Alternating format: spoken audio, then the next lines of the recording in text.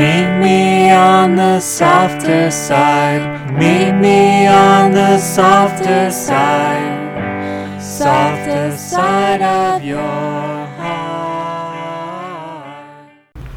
Hi there, and welcome to the SKYLIGHT Books Author Reading Series. You can find out about this and all of our other author events at www.skylightbooks.com, where you can also browse our inventory as well as order books online. You can also follow us on Twitter or even be our friend at facebook.com. If you'd like to talk to a real person, we can be reached at 323-660-1175. And don't forget, SKYLIGHT Books depends on listeners like you to help support us. So whether you're in our neighborhood or browsing online, buy a book or two to help ensure that we'll be around for a long, long time. Thanks and enjoy. As you can see from this crowd, we've been anticipating this event. We've been very excited to be discussing this book for a very, very, very long time. What's been really great about this is just the discussion that's been happening in the store among patrons and the community. Janet Reitman is a contributing editor at Rolling Stone, where her cover story, Inside Scientology, was a finalist for the National Magazine Award in 2007. Oh, look, the little baby likes that. Someday you want to be nominated for the National Magazine Award. She has covered the Iraq War and has reported on conflicts in Sierra Leone, Sudan, Haiti, and Zimbabwe. Her work has appeared in GQ, Men's Journal, Los Angeles Times Magazine, ESPN, Life, Marie Claire, and the Washington Post. Yeah. So in other words, she's a pro. So she's a pro and she knows what she's doing. She is a graduate of UC Santa Cruz. Yay, Santa Cruz. And holds a master's degree in journalism from Columbia University. Ladies and gentlemen, please welcome Janet Reitman.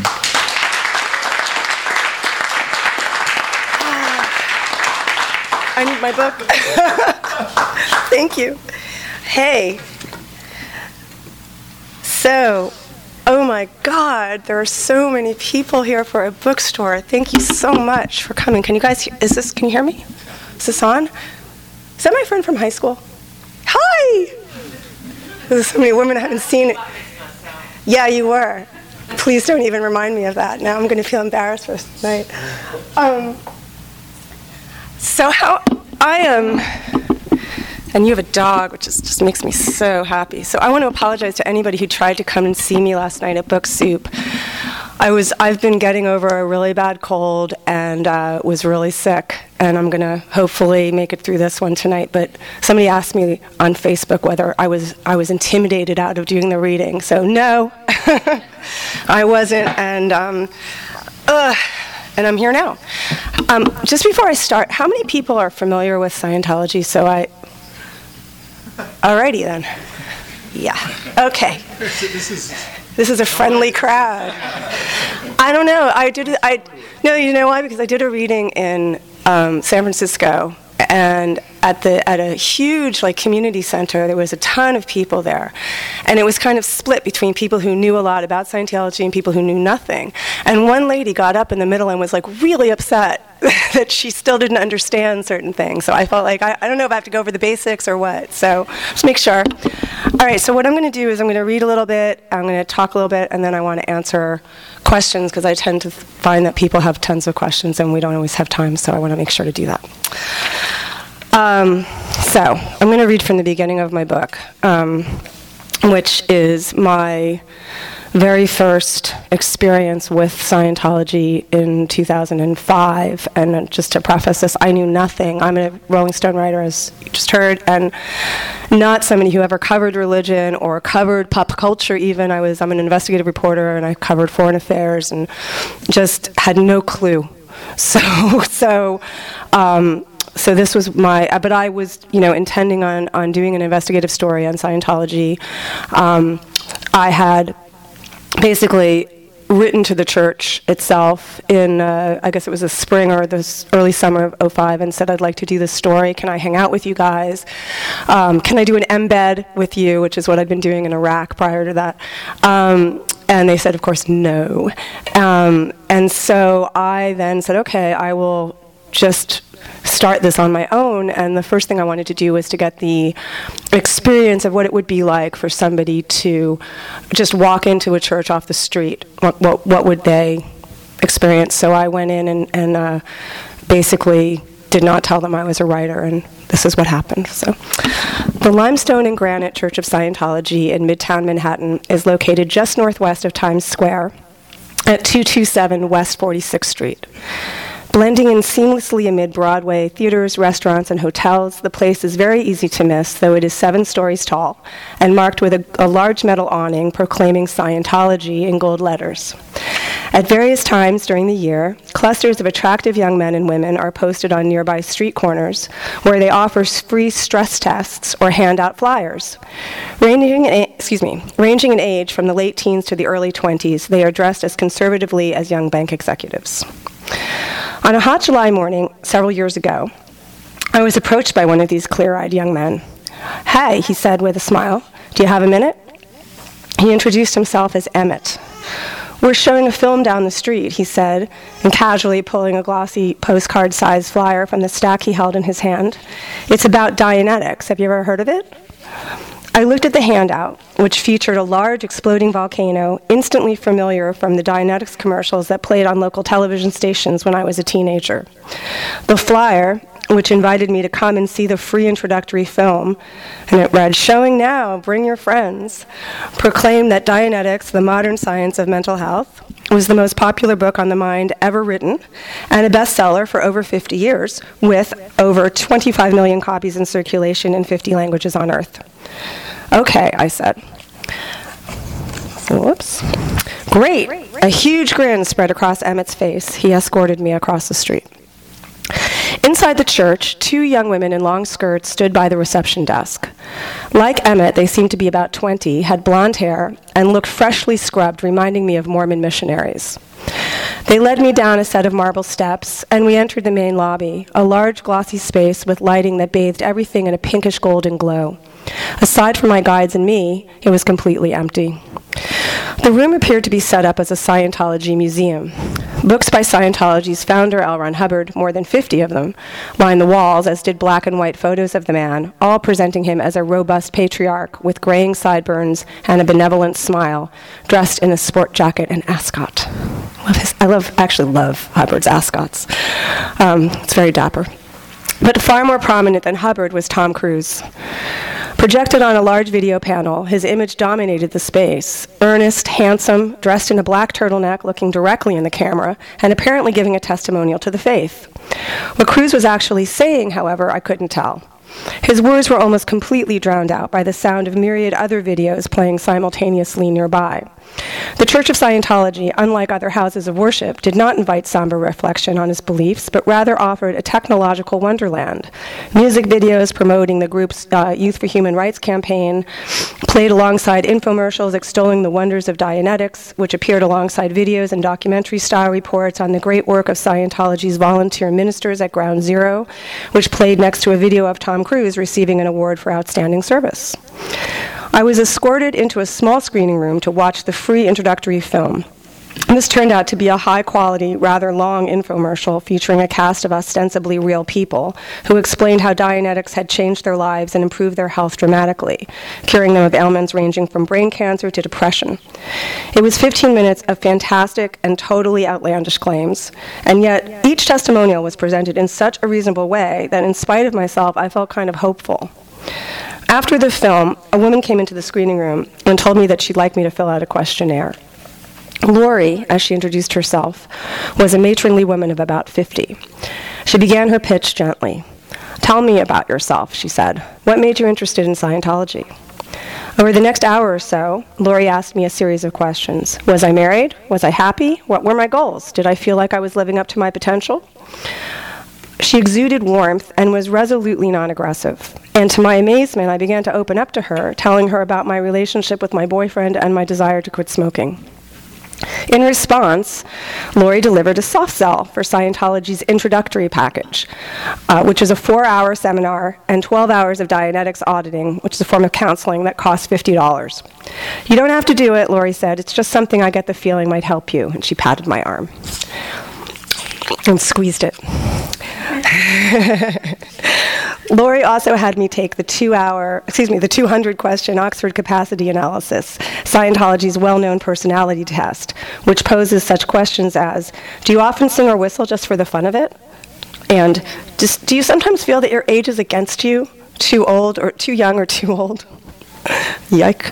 After looking at my test, Lori told me that I had blocks in communication, but was basically confident, though I did seem to suffer from nonspecific anxiety. These are all things... How true, it's so true. These are all things, it's totally, who doesn't? These are all things we can help you with, she said and smiled. It's really such a good thing that you came in, she added as she took my credit card. You'll see. On Monday, I returned to the church to begin my $50 package. My partner in auditing was named David. Sitting down across from me, he asked me to relive a moment of physical pain. Don't choose something that's too stressful, he suggested. I closed my eyes and I concentrated, but try as I might, I could not relive much of anything. Nothing. Zero. And after 15 minutes, I gave up. I'm a total failure at auditing, guys. I really am. Waiting just outside the room was Jane, a Scientology registrar who told me she was now handling my case, quote unquote. A redhead dressed in jeans and a lightweight blouse, she asked me how it went. I'm not sure this is for me, I said. A lot of people feel that way when they first start auditing. It's not unusual, Jane said soothingly, all the while steering me away from the exit. She walked me down a long hall and into her office, where, on her desk, lay the results of my personality test. Jane studied them a bit. What you need is something more personal, she said.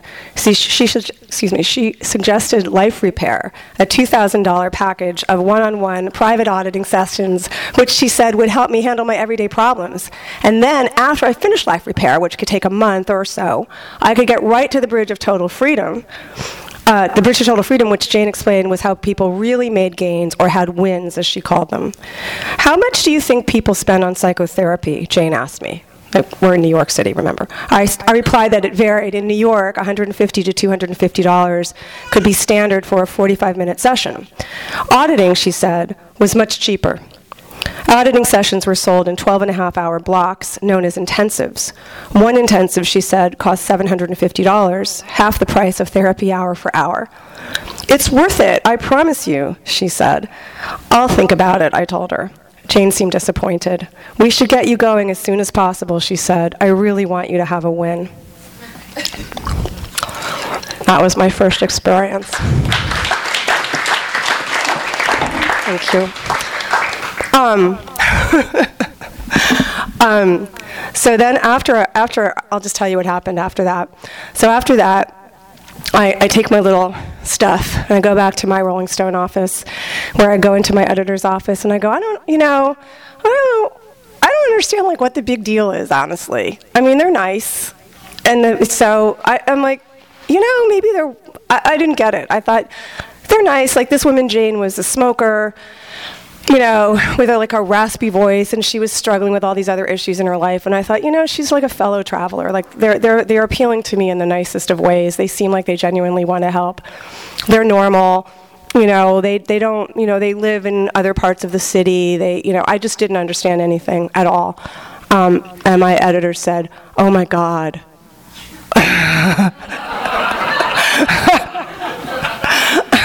And I'm an agnostic, right? So I'm like, despite having a bat mitzvah that Sue attended. The last time I was in a temple, probably. Sorry, Mom and Dad. So they were like, oh my God, you've been taken. And I said, no. What? Oh no, I like it on my lap, thanks. I'm gonna grab my tea though. And so I thought, all right, well, I'm going to continue this. And what I decided to do, having done this little bit of undercover reporting, afterwards, after I left the church, I would scribble my notes really copiously, in some literally in some alley, really near there, so I wouldn't forget anything that had just happened. I decided to go to Clearwater, Florida, which, if you don't know, is the ecclesiastic home of the Church of Scientology, the Mecca, as they would call it, or the sort of Temple Square, or Salt Lake City or Provo, Utah, of the church. And so I went down there, and I was, going to basically go and visit the Flag land base, as it is called, which is the hub of the Church of Scientology overall in terms of its ecclesiastic headquarters, meaning that this is, if you want to really ascend to the very heights of the church, if you want to get the very best auditing, and if you want to do the very best courses and counseling and everything, and be in a Scientology community, you go to this place. So, and I was going to say, I'm a reporter, I'm with Rolling Stone, and we're doing a big story, show me around. No, they did it. They did it. I'm here to tell you, I'm a reporter that got a lot of great access to the church and had some really fascinating conversations with a lot of these officials who today claim I never spoke to them. I have it on tape and can provide transcripts if needed. However, I fly into Tampa. I decide to stay in Clearwater Beach. I've been advised by a couple of people who I've now been in contact with, who are a guy named who did I speak to? Now I'm forgetting. A couple of different experts and people who sort of knew about Scientology give me a little bit of advice on what to do. I decided to stay in Clearwater Beach at this Hilton Hotel, which is right over the causeway, right over this little bridge from downtown Clearwater, from Flag.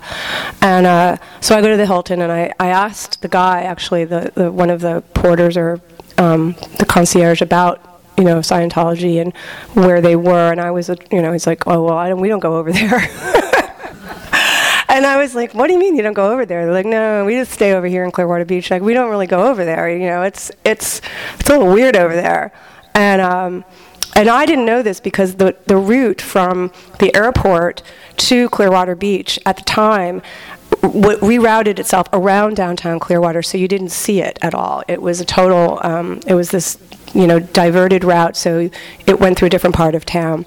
So anyway, I decided to drive over, and it was a Sunday, and I thought, I'm going to just check out downtown and see who I meet. And I went, and I decided, I was really, really hot. It was 95 degrees, and I went to the Starbucks, which is situated right around the corner from the Fort Harrison Hotel, which was at the time the hub of the church there.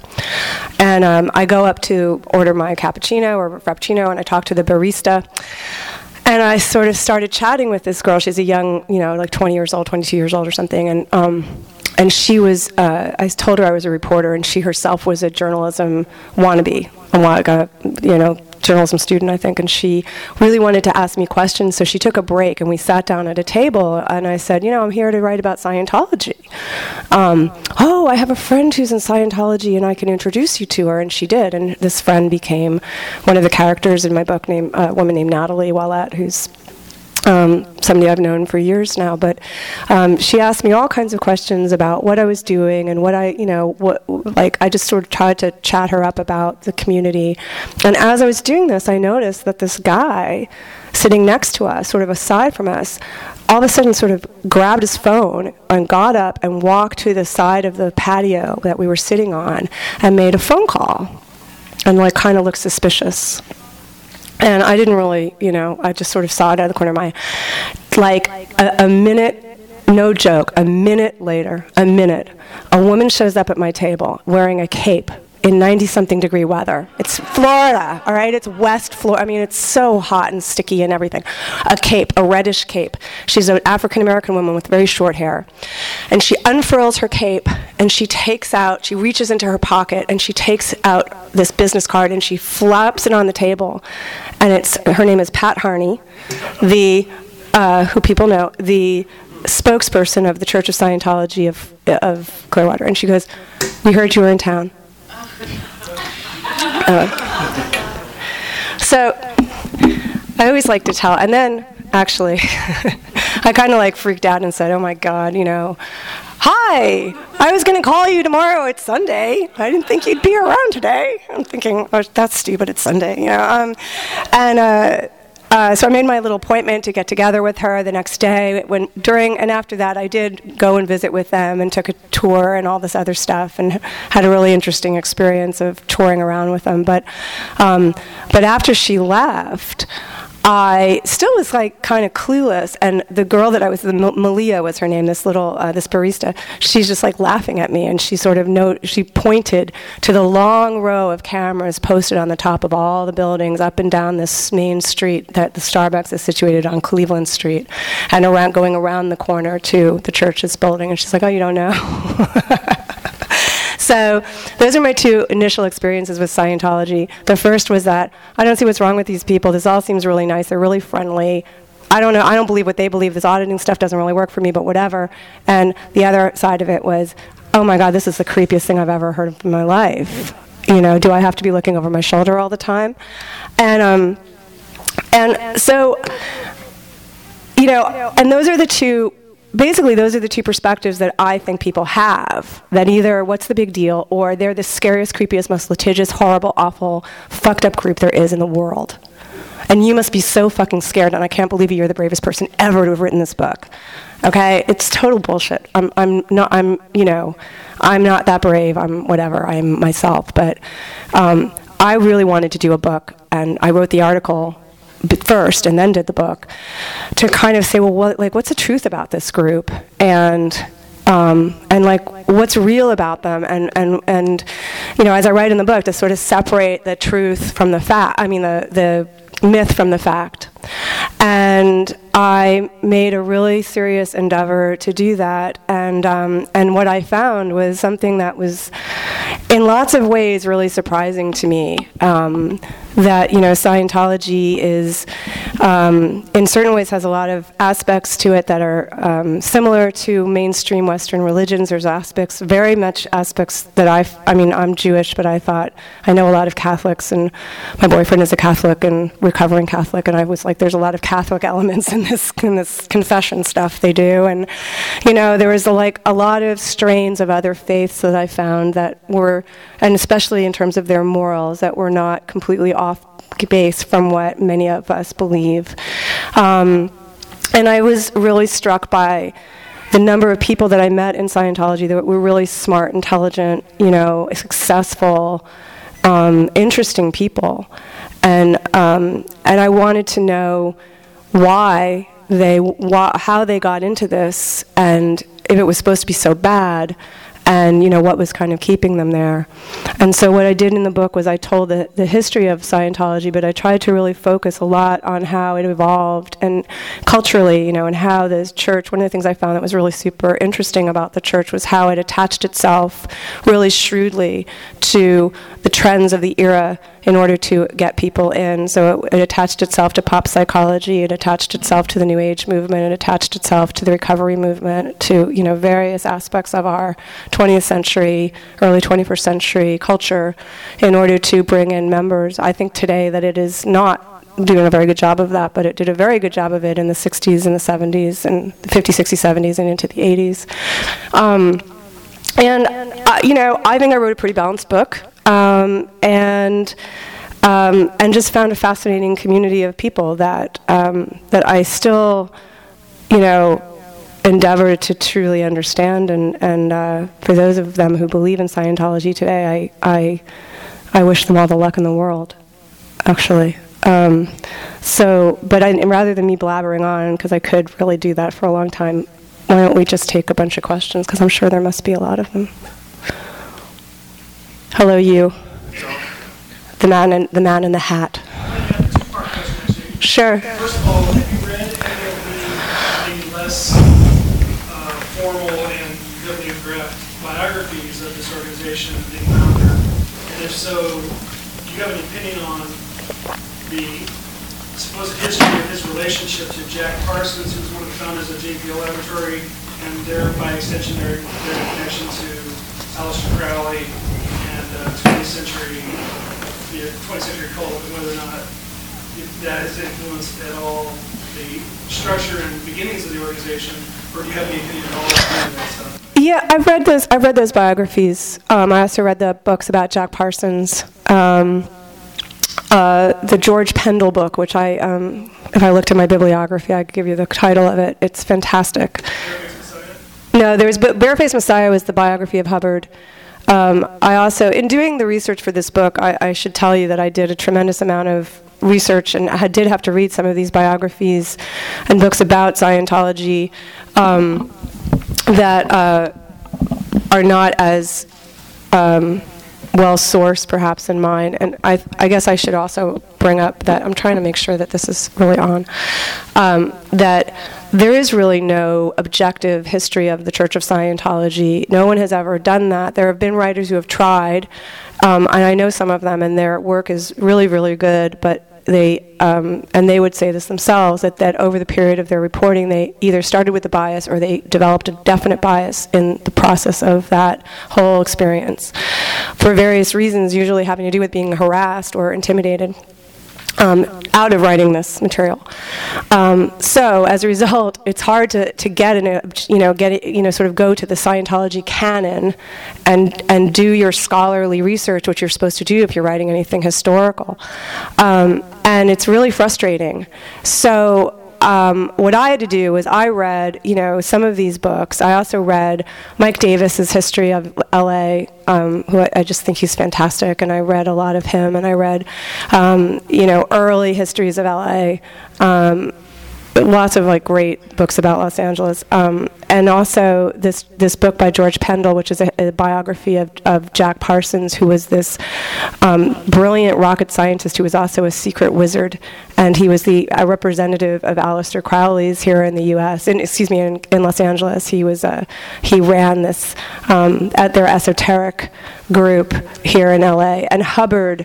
After the war, L. Ron Hubbard, the founder of the church, after the war, went to live with Jack Parsons in his home in Pasadena and got involved with this group. And now the question was, did he derive Scientology from it? And I think, the thing is that Scientology's structure is esoteric. It's based on what they call the Western esoteric tradition, which is a gradual knowledge, this idea of ascending higher and higher and having something held up to you like a carrot for you to keep going and going and going. And that, this idea that the higher up you go, the more enlightened you go, and you become more and more self-actualized is this very Eastern idea. And so the Ordo Templi Orient, dude, I totally can't pronounce it. You know what I'm saying, the OTO. The Jack Parsons and Aleister Crowley group is an esoteric group. So is Scientology in its structure. There are certain elements, I think, of the OTO, of the Crowley's religion, the Thelema, as it's called, that are reflective of Scientology. But I don't know. I mean, I've spoken to scholars who are really experts in this, who don't really believe that there's that, direct of a correlation, that he drew it from,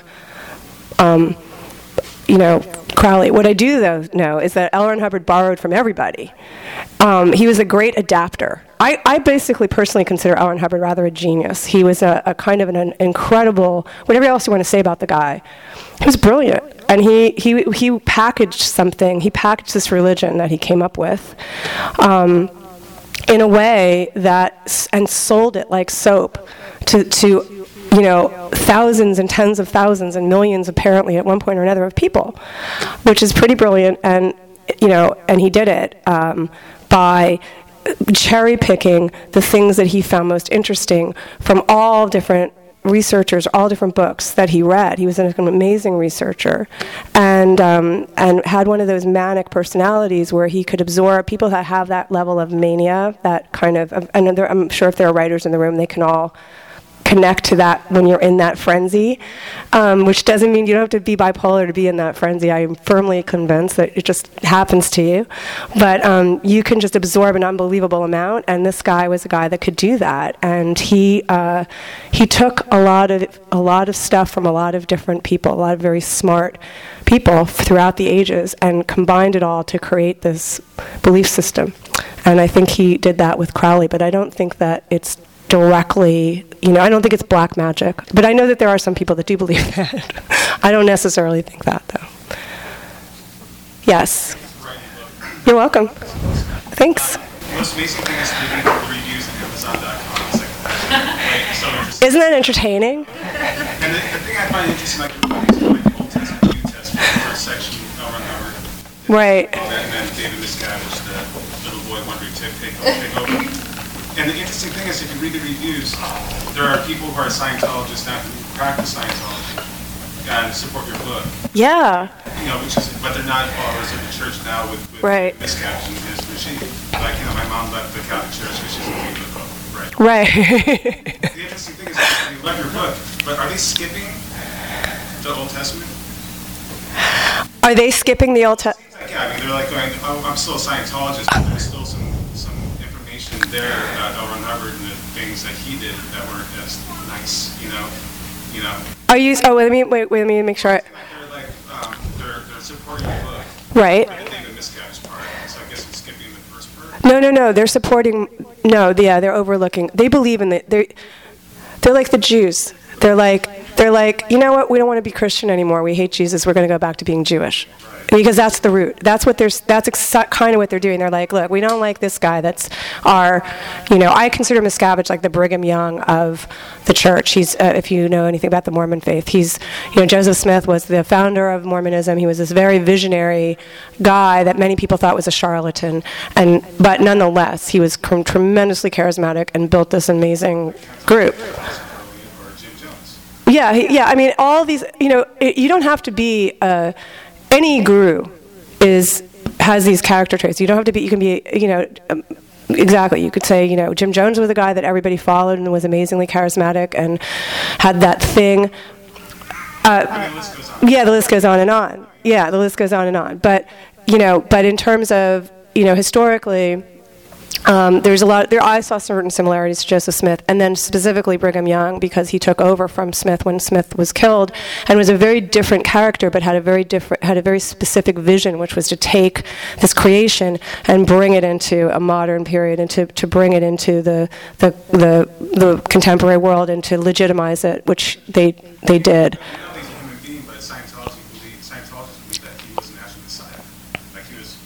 Yeah, some of them, yeah. But so in any event... I think your book, in the first part, he did some bad things. Yeah, no, of course he did. But the point is, so what I'm saying is that what the people that you're talking about are doing is they're focusing very much on the current leadership and saying that we hate this leadership, but they valued the other stuff. And, I don't know, I personally know people who have...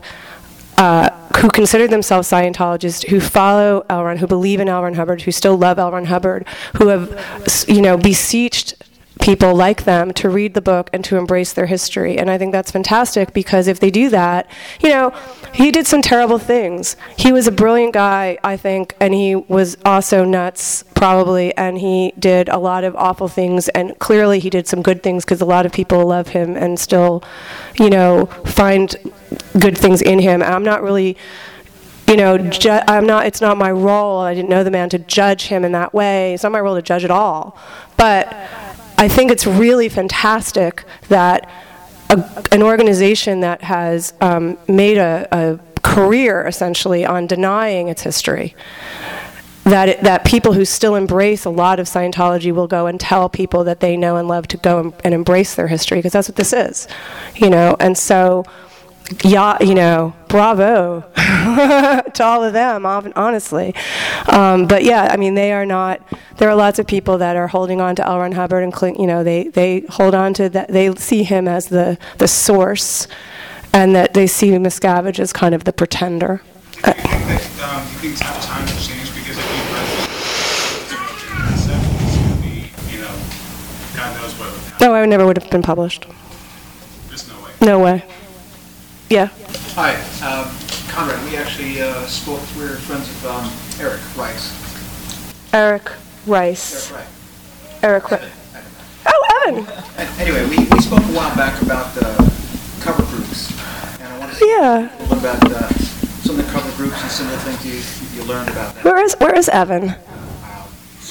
He should come to my damn reading. Former colleague. I supported his book. Evan Wright was the man who encouraged me to write a book. He's like, you got to stop this magazine and write a book. So I said, all right, I guess I'll do it. You want to know about the social betterment programs? Well, like the front groups, as you might call them, or cover groups? Yeah, I mean, there's a lot of these cover groups, and we spoke about the potential for drawing in celebrities, then not have any idea that they're involved in the Scientology group, only to later perhaps find out and then somewhat be in. And right. Well, okay. So one of the aspects of Scientology that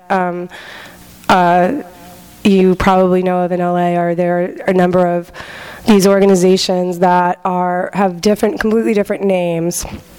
They have buildings actually right on like Sunset and Hollywood Boulevard.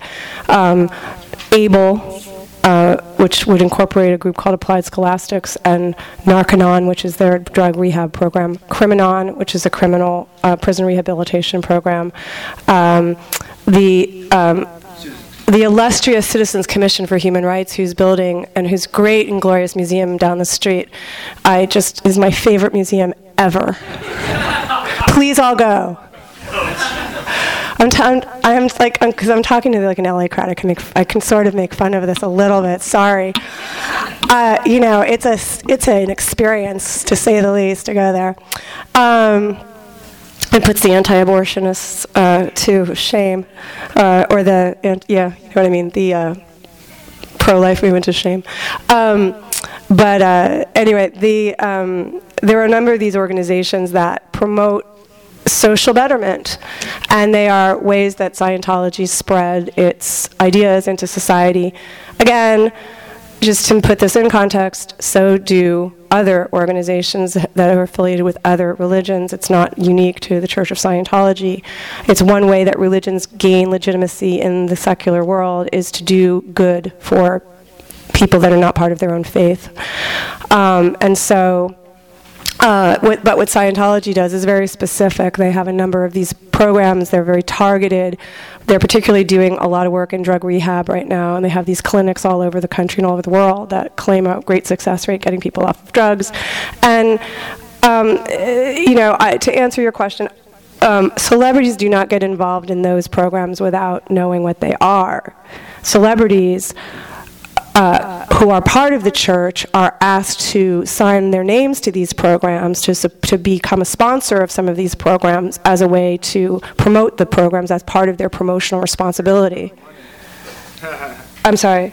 The church itself uses celebrities as part of the strategy of the celebrity to as their great promotional tools for the church. And so in terms of, one of the roles that they have besides going out into the public and just talking about being a Scientologist, they promote the good works of the church. And so they represent some of these groups. So you have people like Kirstie Alley or Juliette Lewis or Kelly Preston promoting, lobbying against psychiatry, promoting the Narconon program, promoting the Applied Scholastics program, that kind of thing. And, Tom Cruise is very involved in doing that. Isaac Hayes is very involved in doing that. And so that's one of their roles. Yes. What's the political agenda of the church? You know what? It's a little hard to say. I mean, I actually think that I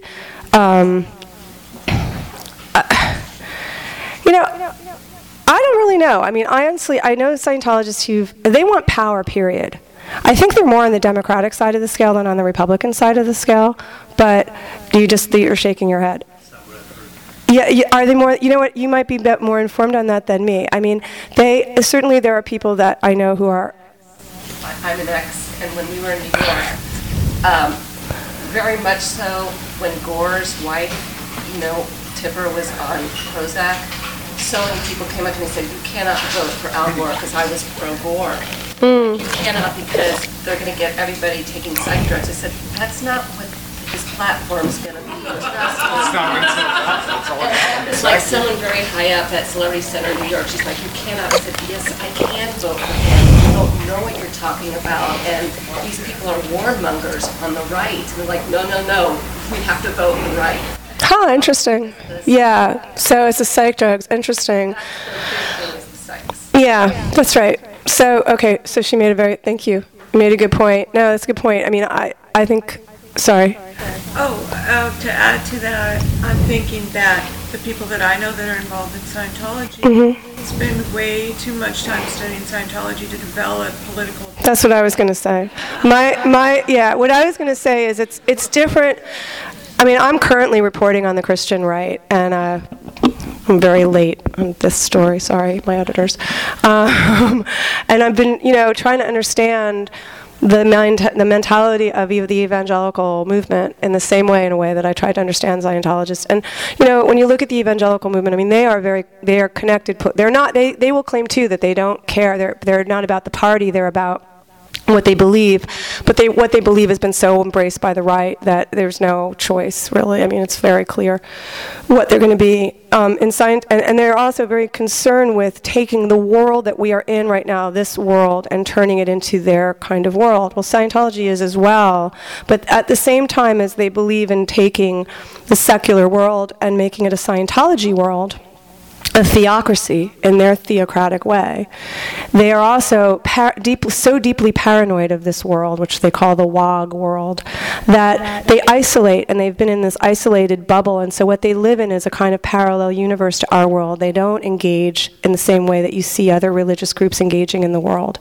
And so politically, I don't see them as being, and I may be wrong, actually, honestly, I have a lot of questions about this, but I don't see them as being a political force in the way that I do see, really whether it's the Zionist movement, whether it's the evangelical movement, whether there are other,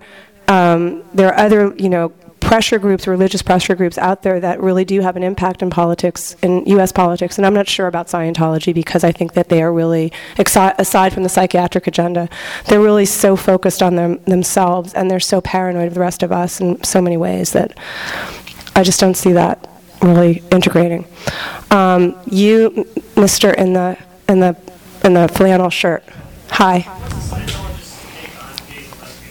They're like, I mean, you guys, some of these people in the room are former members, so I'm going to say what I believe, but you guys can correct me. Here's what I believe from what I've studied.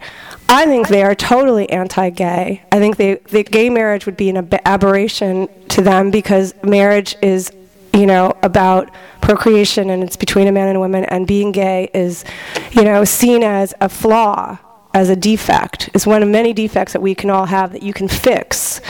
And, a person enters into Scientology, and if they're gay, they work on fixing that in the same way that we would work on fixing something else. And if you don't want to fix that, then you shouldn't really be in Scientology. It's going to continue to be problematic for you. That said, they will tell you that they're perfectly okay with gay people. But I've never met any Scientologist that's told me that they are okay with gay people, and certainly David Miscavige is known to be very homophobic, according to his associates. Okay. All right, sir. Thank you. Are you serious? Do you see this, guys? Do you see what it is about? No, we're with him. Sorry, folks.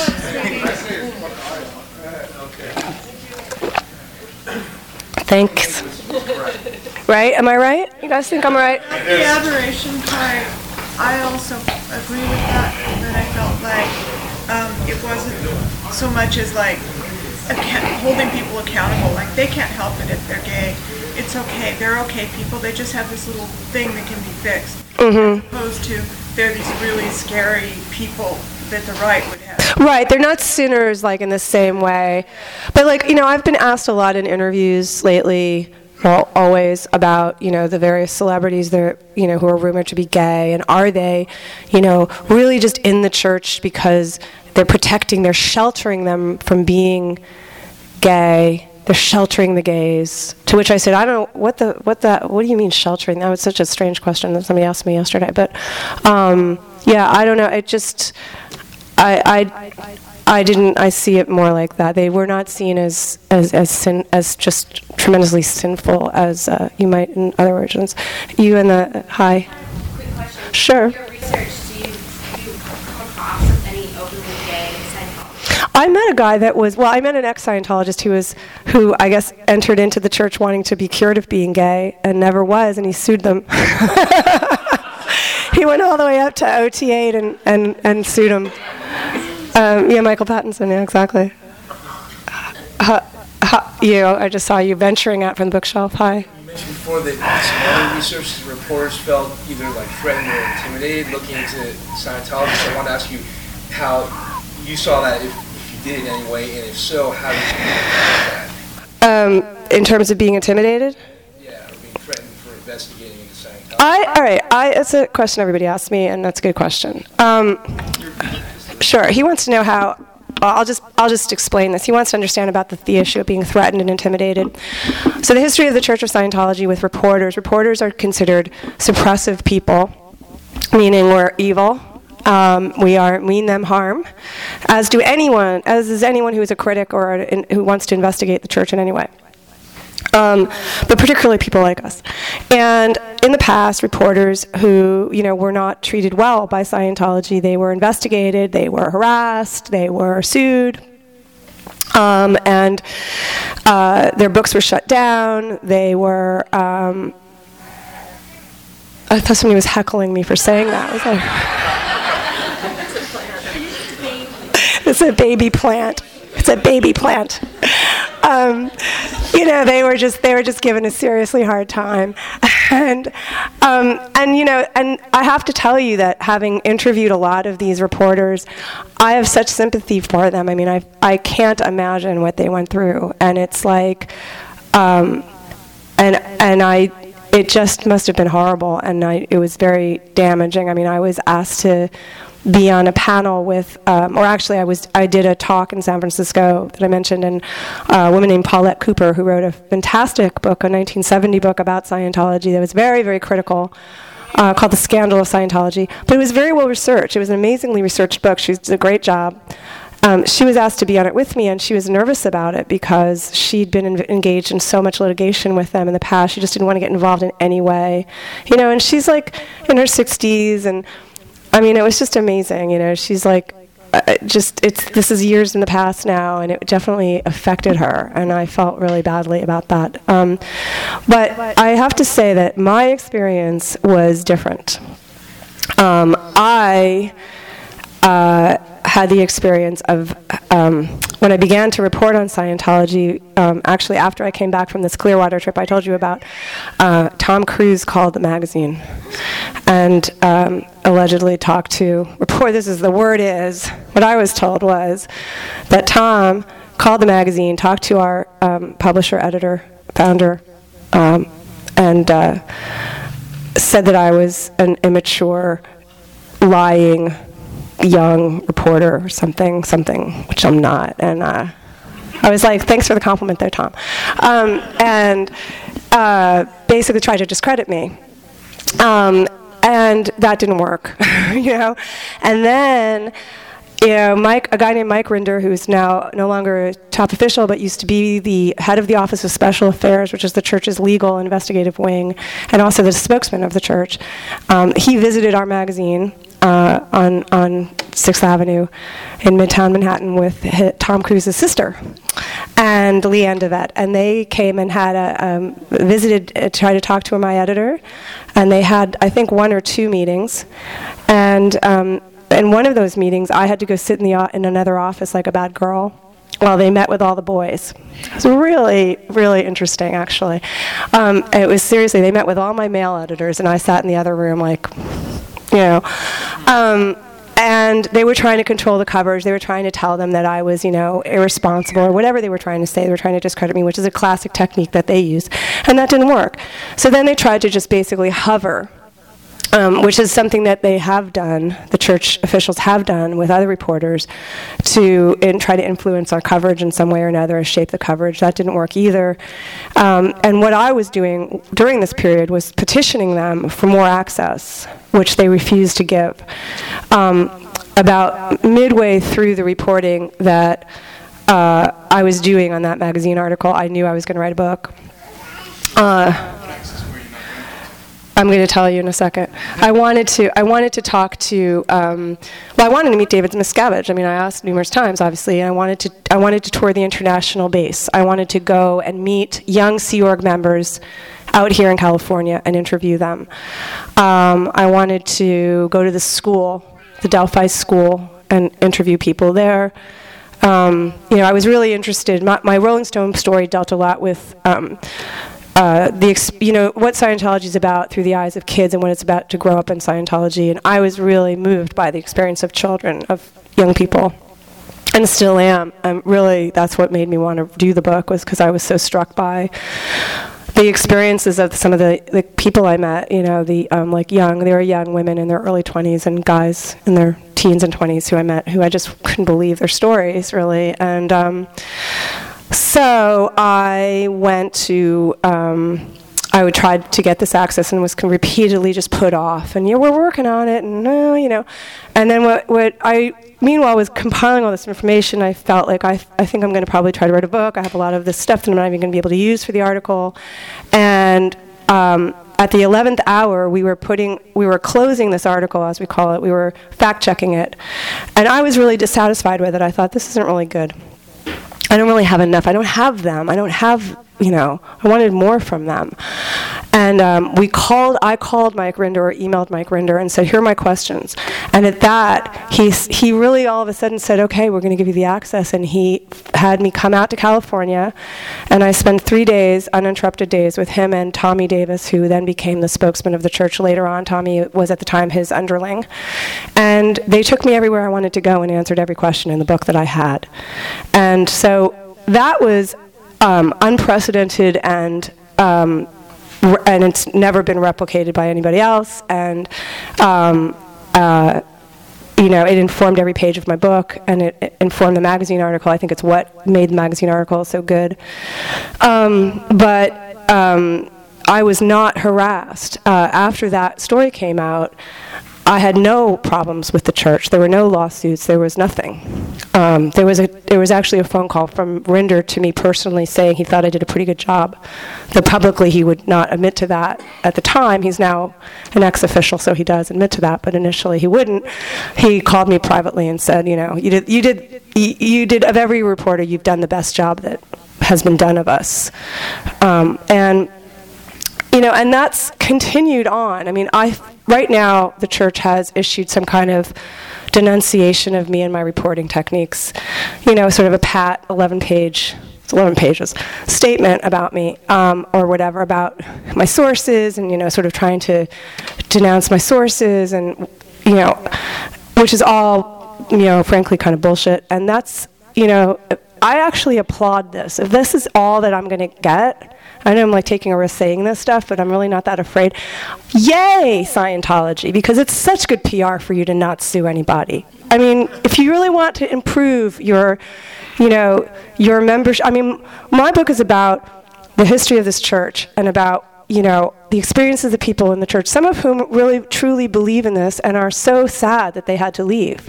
And if you want to retain those people and turn this religion into a real religion that is going to survive and evolve and grow and thrive, even if it doesn't grow, it can still thrive within its own community, you have to embrace your history, and you have to be less afraid and less angry. And so if you allow people to investigate you and write about you and interview people that have been disaffected and interview people that still are loyal, that's wonderful. Without causing them great problems or making them feel afraid, that's wonderful. And I, so far, have not felt very afraid. So I applaud whatever they are doing or not doing. I'm all right with it. But I know that a colleague of mine, another reporter, is writing about Scientology, and he has been harassed, or he's been free to, an entire issue of a Scientology magazine has been devoted to Lawrence Wright from the New Yorker, who wrote about Paul Haggis is leaving the church. And, so they're going through a different experience. Again, though, 8 months after that article came out, if that's the worst they're going to do, I mean, that's not going to do anything to his career. So I don't know. I think we're in a new era with the church, and I hope we are. I think it would behoove them that if we were. I think that they have to pick their battles. I think that when I was doing the magazine piece, I actually was told by Mike Rinder, the spokesman, that they had recognized that they were looking like, if they sued, they look like a big litigious monster. If they don't sue, they allow people to say whatever they want about them. And so they have to decide which is important. But I think that it's not about money. I think they certainly have money to sue anybody if they want to. It's about, I think it's about public image. And David Miscavige, for whatever you want to say about the guy, is very concerned with image. And, I'm sorry, what? He wouldn't want to sue a female? With my gender? I don't think he could care less. I mean, they sued Paulette Cooper 18 times, I mean, I don't think that has any bearing on... I don't think me being a woman, I don't know. I don't think me being a woman has anything to do with it. I think it's look, I wrote this book is very well researched and it was extremely well vetted. It has a tremendous amount of notes. It has a very thorough bibliography. There isn't a book about Scientology that has this level of documentation. This isn't like, I looked at people's books like Lawrence Wright's, Looming Tower, or the book on the CIA by Tim Weiner, or those kinds of books, and I replicated basically what they did in their notes and their bibliographies. I was very, very, very thorough, much more thorough than even my editor at Houghton Mifflin would have wanted, because I wanted to make sure that this was covered. And I feel pretty, I feel like, tell the truth, do a good job, do your job, cover your ass. You're all right. Anyway, that's what I believe. I hope to God that I'm right, but that's what I believe. Yes. And you're talking about the future of Scientology briefly. Mm-hmm. I don't know if it's in your book, I think it's on your website. Can you explain that? That must have been my editor's PR copy. Sorry. I do think they have some kind of staying power. They've stayed, they have, it's just a line that I don't use. That must have been a promotional thing, but they've survived within the culture. They've survived in our society. Look at that big building down there on Sunset. I mean, they are here. I mean, you drive around Los Angeles, man, and you really think they are major. I don't feel that way in New York at all. But you certainly feel that here. I certainly feel that way in Florida, where they have a big presence.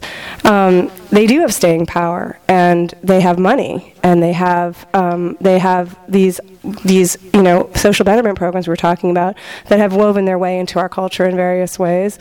They have influence in surprising places, and I do think that they have a certain degree of staying power. I don't think they're going away anytime soon, for sure. Yes. A few years ago, a neighbor of ours passed away, and they had an estate sale, and we walked in, and an entire room had built-in bookshelves covered with, filled with lessons and things like that, text or whatever they're called. What is the average amount that a Scientology member spends on text and things like that? How much money? Yeah. God, I don't know. Thousands and thousands of dollars. The current collection of books is like $8,000. The current, I've met a guy that spent, $50,000 or something, or $100,000 on his collection, because he has these limited editions of books, and he has a gold e-meter that cost, I can't remember exactly, it's in my book exactly how much. He had an entire, just to give you an idea, there's this great guy who was living in Florida when I met him, who named Mike Henderson, who was a really successful businessman. He lived out here in LA for a long time, and he was in Florida. He was married to a veterinarian. They were living a very nice life, and they were private pilot. They flew private planes. They basically went through millions of dollars. The wife is only in it for 10 years. He was in it for 30 years. She spent a tremendous amount of money. They went through it and, all of their money. They had to sell their planes. They had an empty hangar. And they went and joined the Sea organization, the Scientology management. And then got sick of it after a very short time and left, actually successfully just walked out and said, screw this. They had become these before this they were OTs, they were these big exalted members, very high up there, were among the very elite. And so when they were like OT 7 or OT 8 at the very top. And so when they joined the Sea organization, they were like, screw this, and they left, and they were like, screw you guys, and they dropped out totally. And when I met him, he was selling his Scientology stuff on eBay, and they filled up his entire airplane hangar. And I mean, this must have been hundreds and hundreds of thousands of dollars of stuff. It was the whole hangar. And he was like, he was very sad, but he was like putting it all on eBay and selling it off. And yes. Does Scientology just take anybody, or do you have to have a substantial amount of money to be in? Oh no, they'll take anybody. But I think to stay in, you have to pay. That's one of the cruxes of Scientology is it's pay-as-you-go religion, and you have to pay. So, I mean, a question that a lot of people ask me actually is why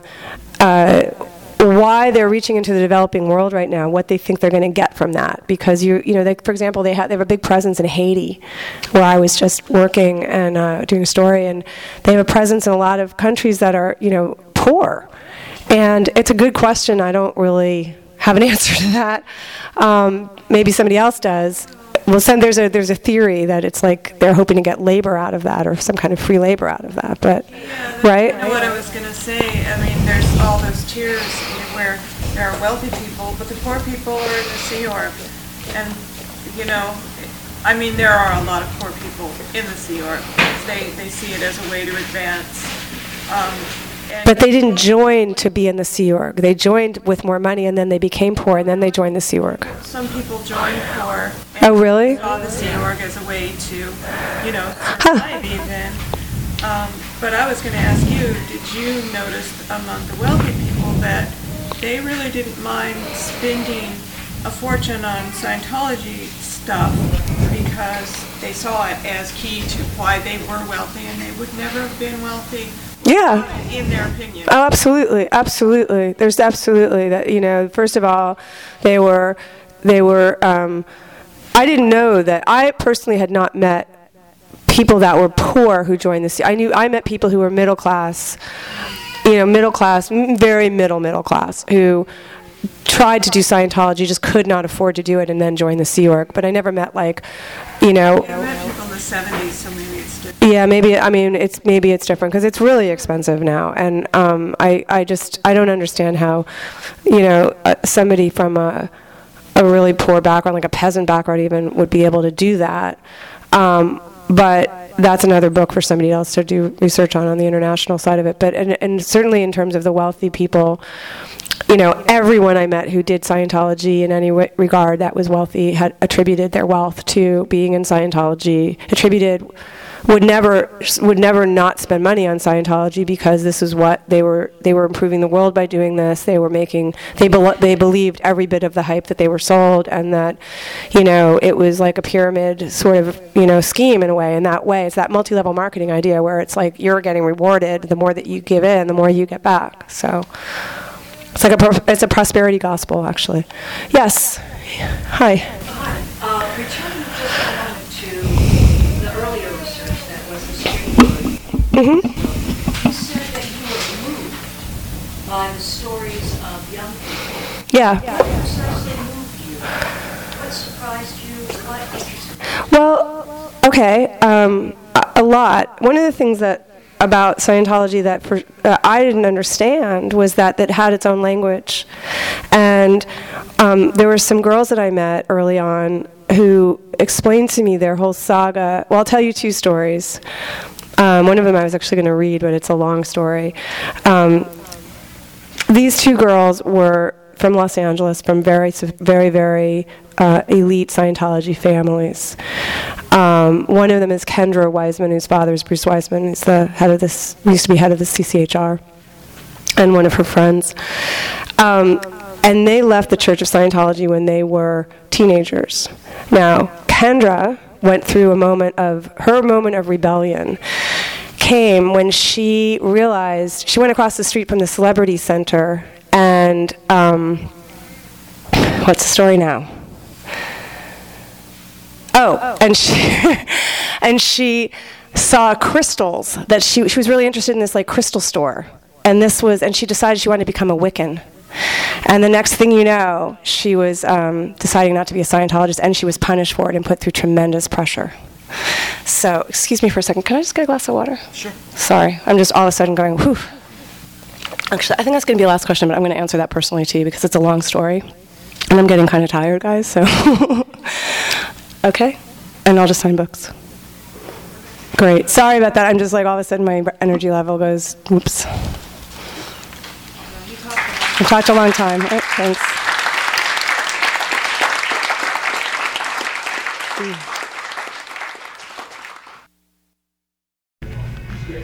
You have been listening to the Skylight Books author reading series. Don't forget that you can check out this and all of our other great podcasts at www.skylightbooks.com. Today's music was provided by Fragile Gang. You can check them out at MySpace, Facebook, and the iTunes Music Store. Thanks for stopping by, and we hope to see you soon.